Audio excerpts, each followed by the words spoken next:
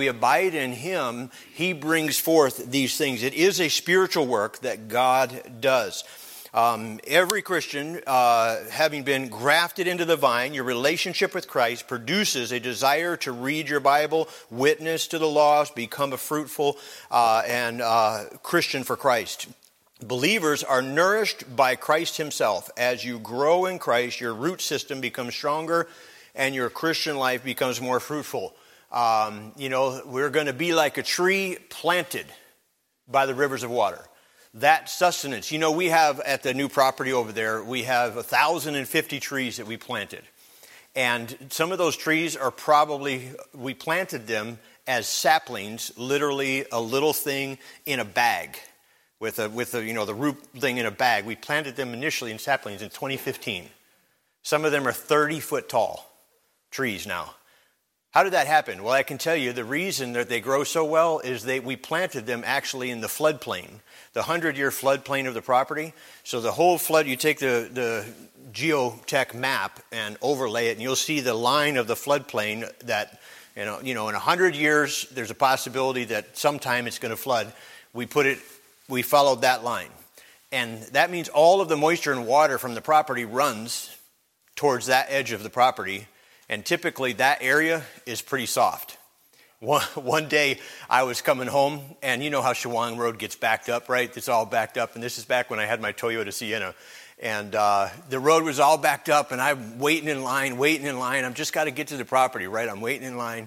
And finally we reached the edge of the property. I'm like, well, this is my yard. So I just turned off the road and drove through the yard.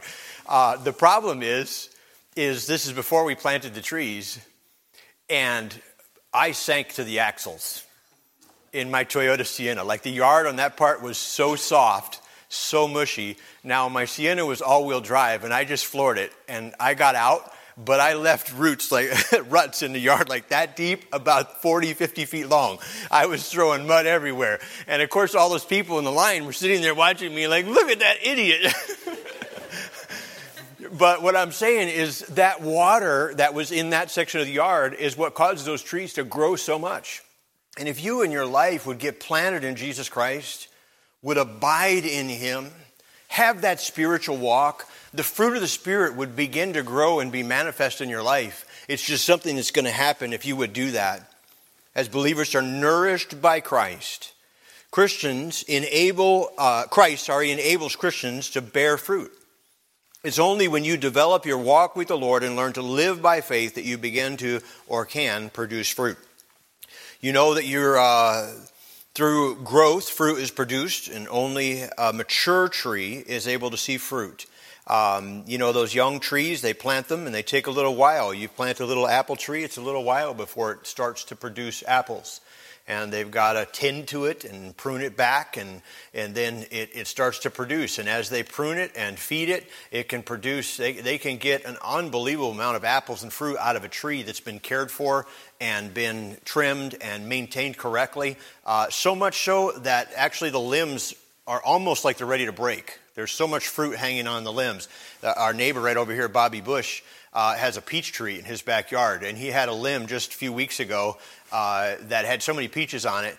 He came out one morning and the whole limb was laying on the ground. It just broke the limb off the tree. And, he's like, well, I hate to lose all those peaches. He said, but maybe that'll keep the bees and the other animals from getting the ones that are still in the trees. Like, I'm going to leave them on the ground and see if that'll keep them from getting the others. But, those fruit-bearing Christians should be like that. The more we abide and rest in Christ, the more fruit that we will see. The Lord purges believers so that they can bring forth more fruit.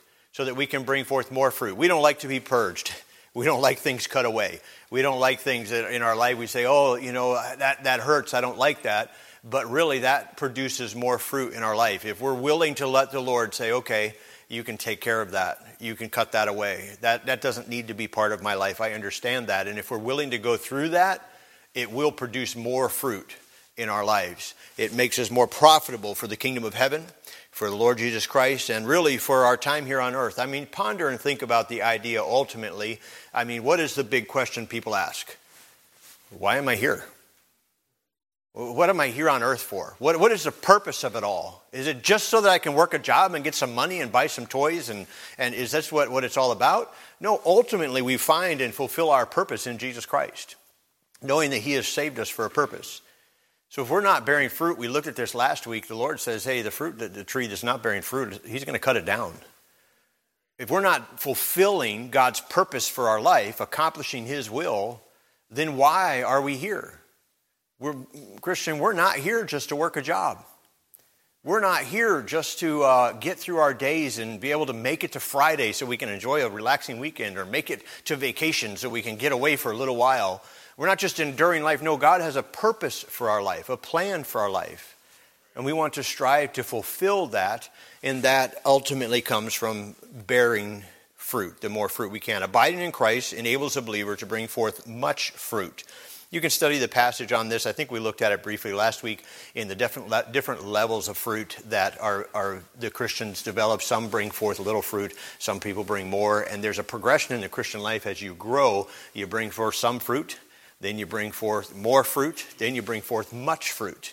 And that should be our goal and desire as a Christian, to be bringing forth much fruit. So we see those things. You know, John 15:8 says, herein is my Father glorified, that ye bear much fruit. So shall you be my disciples. That you bear much fruit. It's God's desire that we bear much fruit. You know, I've often thought about how, and I've shared this with many people, to me it doesn't seem fair that I get paid to do what all Christians really are called of God to do. I mean, I have the privilege of being called into full-time Christian service, and I get paid to be a witness.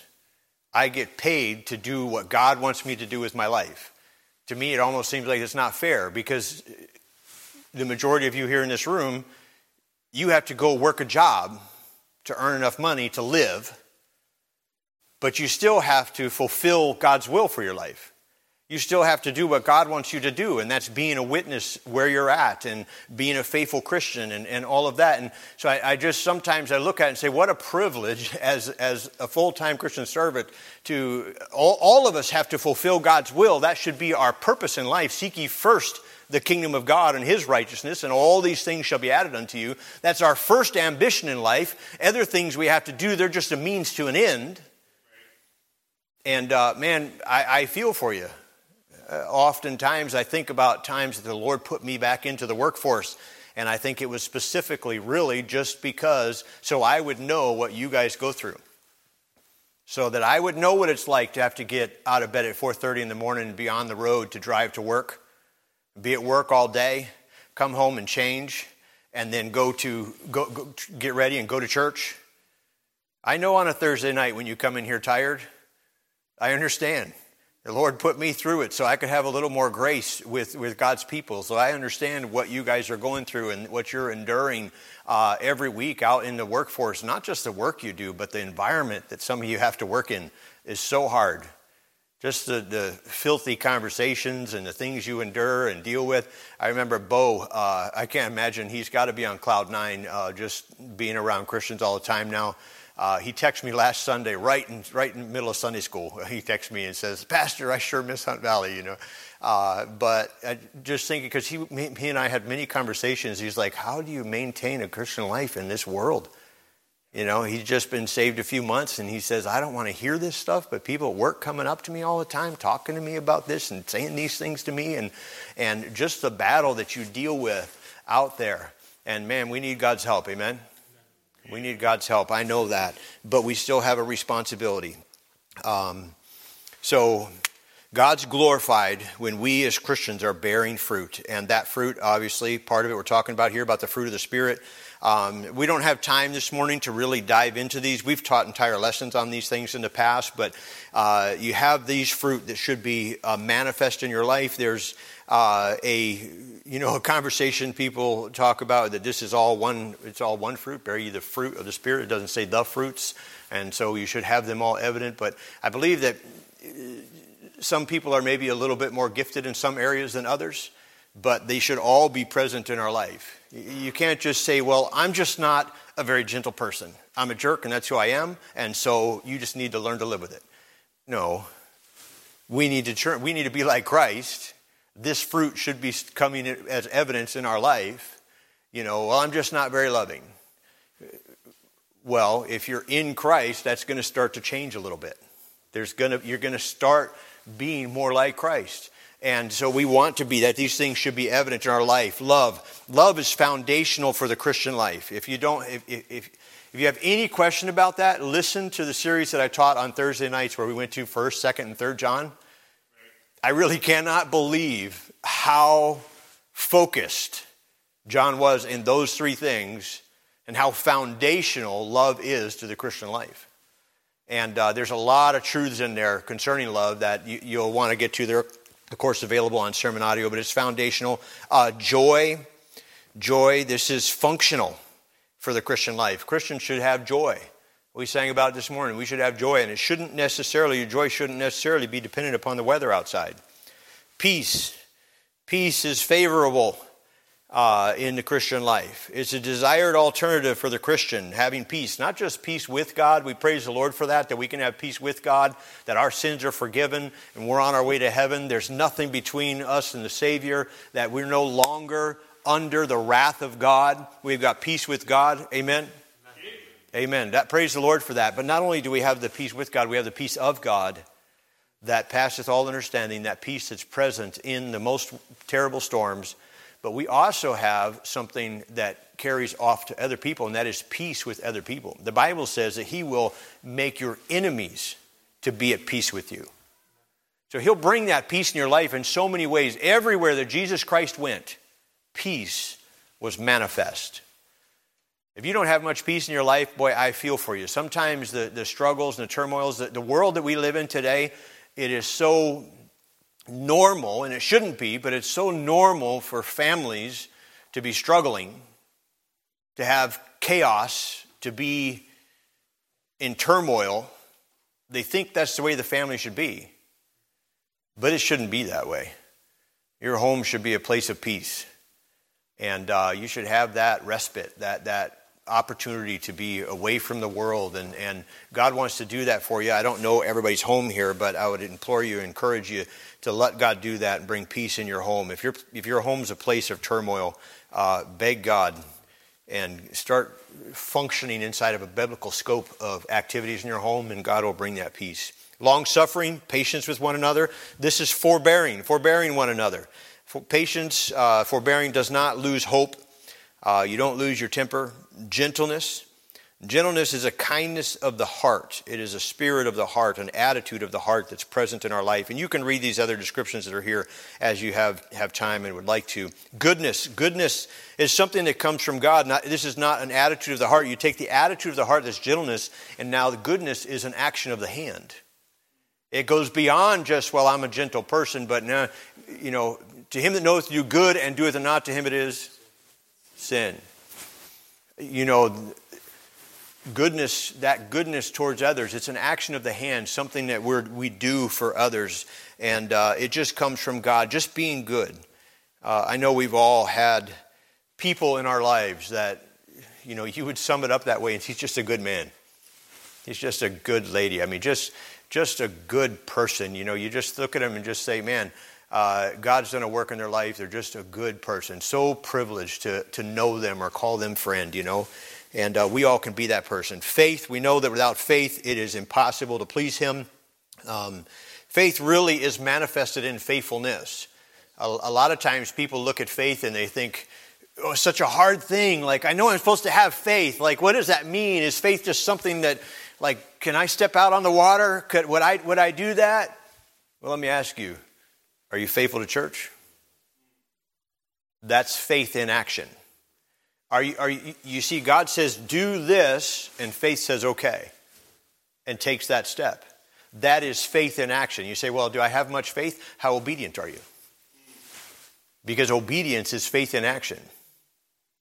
Many times, I feel bad for my kids because I use them for illustrations all the time, but, your kids, you tell them to do something, and sometimes, kids are like, what's the question they start asking? Why? Why? Don't worry about why. Just do it, right? Just why. You don't need to understand why. You just need to obey. And you do it and I'll show you or you'll understand why. And see, they just need to have faith that dad and mom have a purpose, they have a reason. There's a motive behind what we're saying, and maybe we don't have time to explain it right now. And I'd encourage you as parents, the younger your kids are, they just need to do it. You don't need to have a conversation and explain everything to them. They just need to obey because you said so. But you also need to build a relationship with your children. And there's a transition that takes place in a child's life where they obey because on this hand, you're a lot bigger than them. But by the time they get up here, they obey because you have influence in their life.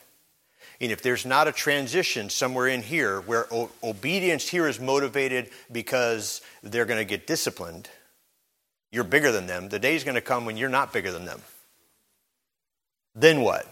So the obedience has to be transferred from obedience here out of fear to obedience here out of love. And that comes by building a relationship and winning the heart of your child. You have to do that over time. And so that's when you start communicating and start teaching them. And that was free. I don't know how I got off on that, but we need to be faithful. Meekness, that is the attitude of a servant, being meek. Humility, of course, meekness is power under control. And temperance. Man, how important temperance is in the Christian life. Just being in self-control. One of the hardest things for people to do sometimes is just being in self-control. The fruit of the Spirit, slowly being formed in your life. There's a question and answer thing there. You look at the love, joy, peace. Are these, you can check those off or scale it 1 to 10. Think about areas you need to grow. Then fruit of saving souls.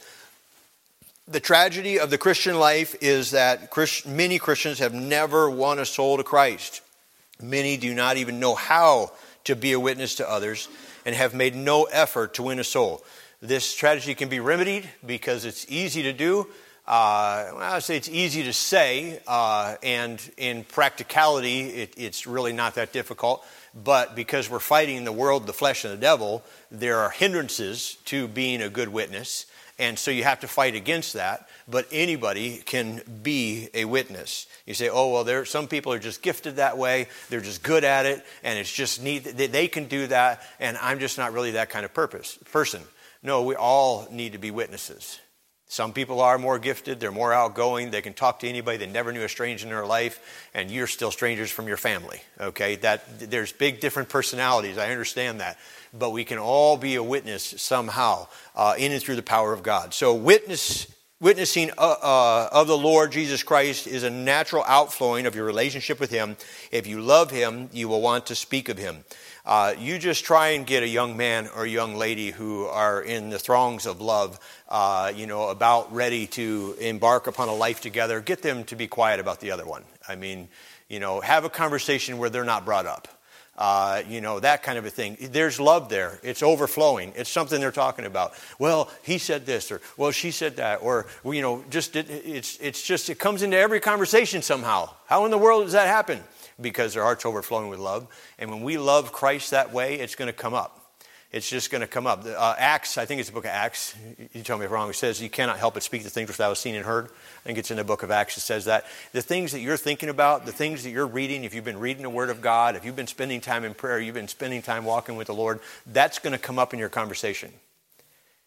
We have worked hard here over the years with our devotional series that we've done and our devotional that we send out, and we had everybody on the same devotional program for a long time. The goal, the motivation was for us to be able to, in the foyer, instead of just having conversations about how hot it is today or about the ball game last night, the motivation is that we would have conversations about the devotional reading, about the passage we read last night. Because if we're all doing the same one, you say, hey, did you read John chapter 3 today?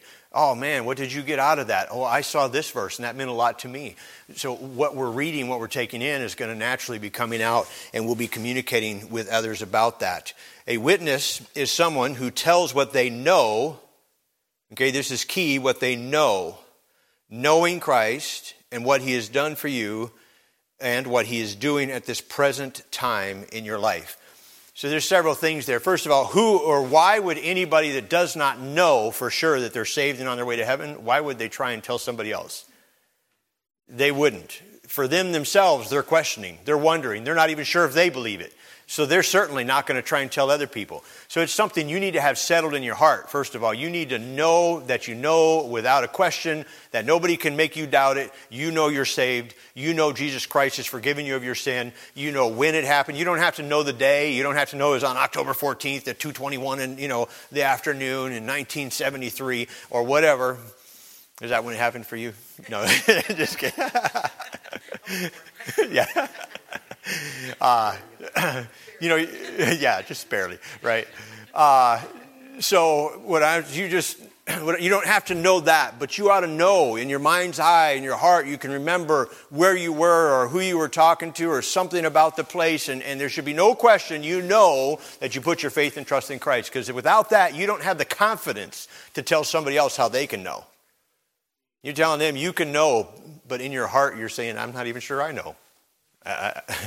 So that's foundational. If you're going to be a witness, you need to know. And then really it's just a matter of sharing what God has done in your heart. Present time, telling your testimony. I think about the blind man. He says, I can't answer all these theological questions. I can't solve this debate for you, but here's what I know. I know that I was blind and now I see. So for me, that's an undeniable change in my life. I saw that happen. And if that happened for you, you can tell people in your life, this is what happened to me. I don't have all of the verses down, and I can't walk you through the Romans road or deal with you from a religious standpoint, but I can tell you that Jesus Christ changed my life. And here's what happened. I realized I was a sinner.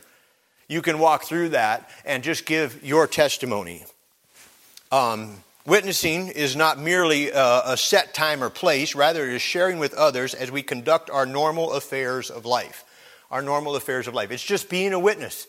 As you go out and you just throughout your life, just whatever you're dealing with, whoever you're talking to, wherever you're being engaged, being a witness. Every opportunity that you can as the Lord brings people by. And you know what? If the Lord knows that you're going to witness, the Lord will bring people by.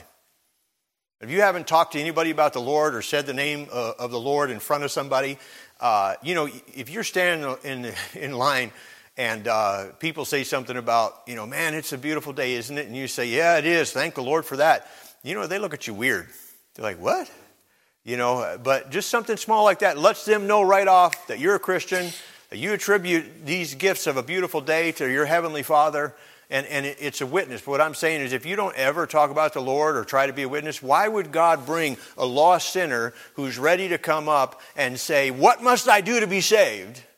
Why would he bring him to you if you never share the gospel with anybody? We need to be a witness that the Lord knows if he brings somebody by, you're going to witness to him. And he will open the opportunity. He will bring people to you that are hungry and looking for the Lord Jesus Christ and ready to be saved. A good church will also provide opportunities, and we are obviously a good church, which is why you're here this morning. Amen? There's many opportunities through the ministries of the church here to be a witness, to tell others about Christ. 1 Corinthians 9, verse number 16, for though I preach the gospel, I have nothing to glory of, for necessity is laid upon me. Yea, woe is unto me if I preach not the gospel. Woe unto me. I mean, listen, we're in trouble if it's not a heart passion of ours. I mean, we look at that and say, well, that's the man of God. That's the preacher. And of course, the preacher should be that way. But what I'm saying is all Christians should be that way. We should all have a desire to reach the lost world. This Isaiah 6, verse 6 through 8. Just look at the last phrase here. He says, also I heard the voice of the Lord saying, whom shall I send and whom will go for us? Then said I, here am I, send me. Too many people are unwilling. I mean, you know how I told you the other night about a Christian school and the Lord would have to beat me over the head with a 2x4 to get me to start a Christian school? I think that's how most people are about Christian service. At all. Like, well, God hasn't called me yet, so I'm not going to do it. Here's the idea is, Lord, if you can use me in any way, I want to be used. Lord, send me. Lord, let me. Let me do it. Lord, I want to do it. If you can use somebody as tongue-tied and as twisted as me, if you can use somebody who has the limited skill and capacity that I have, God, I want to do it. I want to be used of you to be a witness. I want to reach people, and God will do it. But it starts with the heart desire. Do you want to do it? Man, as a church here, we could have a second bus route if we had workers to do it. If we had people to run it. For a couple years, I've been wanting to start another backyard Bible club up in Reisterstown. We need people to run it. I would love to start a prison ministry, get people going to prison, but we need people to run it. We need people to work it. For years, I've wanted to have a Spanish ministry here in the church. There's so many Spanish people we come across and try and reach out in the bus area there. And we just don't. I mean, I've had many families tell me, if you guys had a Spanish ministry or something, I'd be at your church right now. Just need people to work it. Need people willing to be faithful to do it. I've talked to Miss Trudy about a ministry to the deaf. We'd love to have a ministry where we're reaching deaf people. There's so many areas that we can put lines out and be reaching more and more people, but it takes people willing to work and be faithful and serve in a ministry. So 4 steps to becoming a soul winner here. There's step 1 is learn how. Step 2, set a time. Step 3, be soul conscious. Step 4, make it a habit. So learning how. You say, well, how do I learn how? There's lots of we've had lots of lessons here on how to soul win, practical, systematic things. I mean, all the way down to, hey, take a breath mint with you, okay? You can be very offensive. You're talking to somebody and your halitosis is out of control, okay? I'm talking about very practical tools to be a witness. We've gone through that. Those lessons are available here. We've had 4 or 5 week Sunday school classes just on that, where we taught each week practical things on being a soul winner. They're available. There's books in the bookstore on how to be a soul winner that walk you through the steps. There's so many resources available to you today. If you desire or want to learn, not the least of which, you can just show up for soul winning, go as a silent partner, be with somebody else that knows how to do it, and just watch them and talk about it and learn the steps. But you can learn how. You obviously aren't going to be a very effective soul winner if you haven't learned anything about reaching. It starts by just giving your testimony, but you should start to learn what you can. Then set a time. Set a time to be a soul winner, to be a witness. Say, okay, I want to reach my family. Okay, when are you going to do that? Well, someday. That someday you've been talking about for a long time. Set a time. Okay, this Thanksgiving, it's not that far away. I'm going to be with my family. Here's what I'm going to do. And you are going to be nervous for 6 weeks until Thanksgiving comes, because you know you're going to talk to them. But listen, if you set it and you start praying about it, God will give you an even greater desire, and God will start preparing their heart and may open the door and you can see that. But if you don't ever set a time, you say, well, someday I'm going to do it. No, set a time. I'm going to reach my family. I'm going to witness to my neighbor. When? Well, I mean, someday when he comes up and says, what must I do to be saved? I'm going to tell him. No, someday I'm going to witness to my neighbor. When? Set a time. There's opportunities and times weekly to be a witness here, to go out and go be a soul winner, or to present the gospel or leave the gospel out. Become soul conscious, the idea of seeing the fields that are white unto harvest, looking out and saying, man, this world is lost without Jesus Christ. They need a witness, and I need to be witnessing to them. Becoming soul conscious, and then make it a habit of your life, that it's something that you do on a regular basis, that you are soul conscious and you're aware and you're being a witness on a regular basis. So what can you do? Here's a list of things. Witness to your friend, witness to your family, witness to coworkers, witness through the ministries of the church. Distribute tracts out to people you don't even know, just in the grocery store, gas station, whatever. Put them in your bills as you're sending your bills in. If you do, most people don't even do paper bills anymore. Mary loves paper. She does not like anything digital. She still wants it in her hand, So we get all of our bills in the mail. Some of you are like, I agree. So she wants to send it in. That way she knows it happened. And because she handles it, I don't care. I'm fine with me. Get it in paper if you want, as long as you're going to take care of it. And so she does it. In my life, everything would be on auto pay, because I'm not going to keep track of it. I got other things to think about. But she does that, so send in a track with it, and she does faithfully send in tracks. I don't know if it's the same person that opens those every time, but they're probably getting sick of getting those gospel tracks. But send them. You never know what the Lord will do. Invite someone to church. Invite somebody over to your house. Just being a friend. The old saying, people don't care how much you know until they know how much you care. Just being a friend to people. You can't expect to be a very effective witness to your neighbor if you haven't said 2 words to them in 5 years. All of a sudden on Saturday you show up and, hey, I'm here to tell you about Jesus and the love of Christ. Just being a friend. Just be available. And that starts planting the seed. But at some point, you got to open your mouth as well. You know, C.T. Studd said, "Some wish to live within the sound of a church or chapel bell, but I want to run a rescue shop within a yard of hell." What he's saying is many people, they love being at church. They love being in the atmosphere of church. And boy, I want to be around all of this. But he's saying, I want to be around people that need Jesus. I want to be a witness. That saying, which he's known for, C.T. Studd in 1878, a visiting preacher asked this young man if he was a Christian. Within a few minutes, C.T. knelt down and thanked God, having trusted him as his Lord and Savior. Peace and joy flooded his soul. Unfortunately, he did not become a faithful witness. He did not share his faith with others. As a consequence, by his own testimony, he said he became very cold.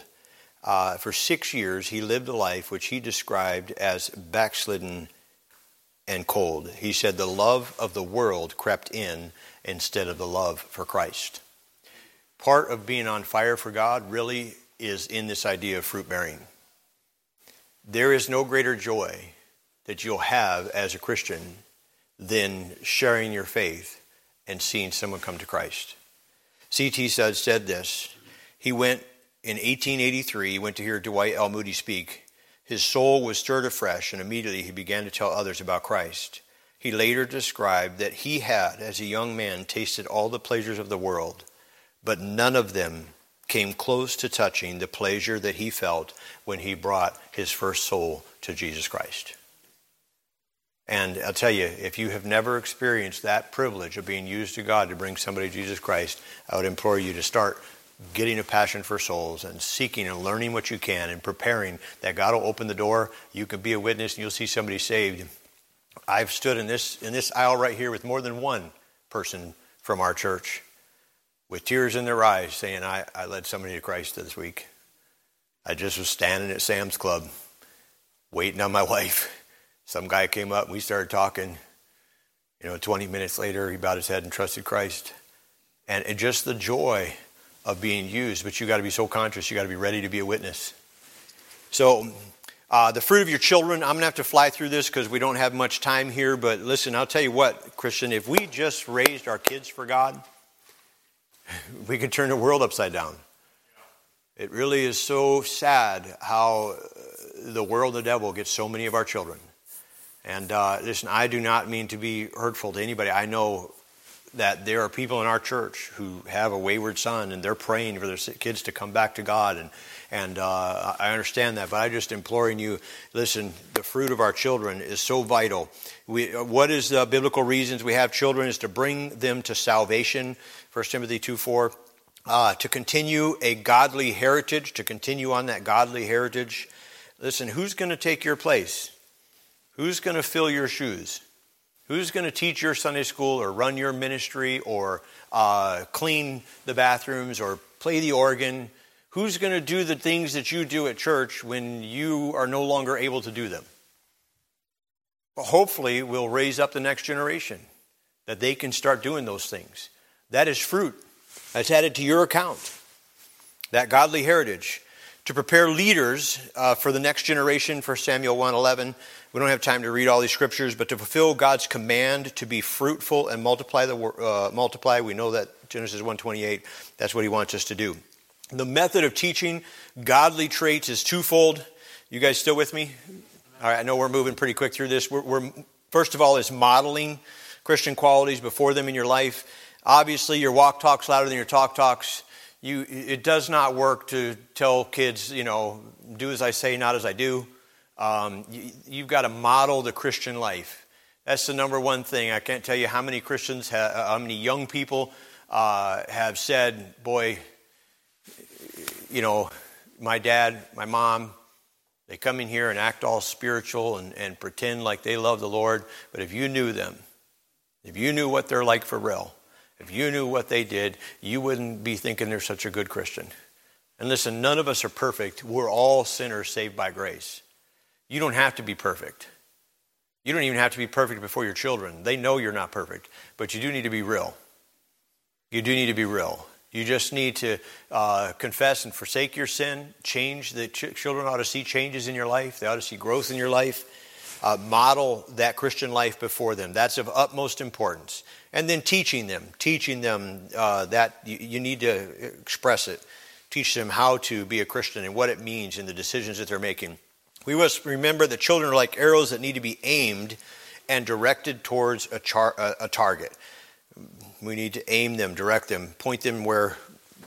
And there's so much teaching that I want to run down right here, but I got 2 minutes. I need to close. So Christians who enjoy serving the Lord and include their children in the ministry will greatly enhance their children's desire to serve the Lord. So it'll greatly enhance the children's desire to serve the Lord. Just serving the Lord together. Bring your kids along with you. And make it fun.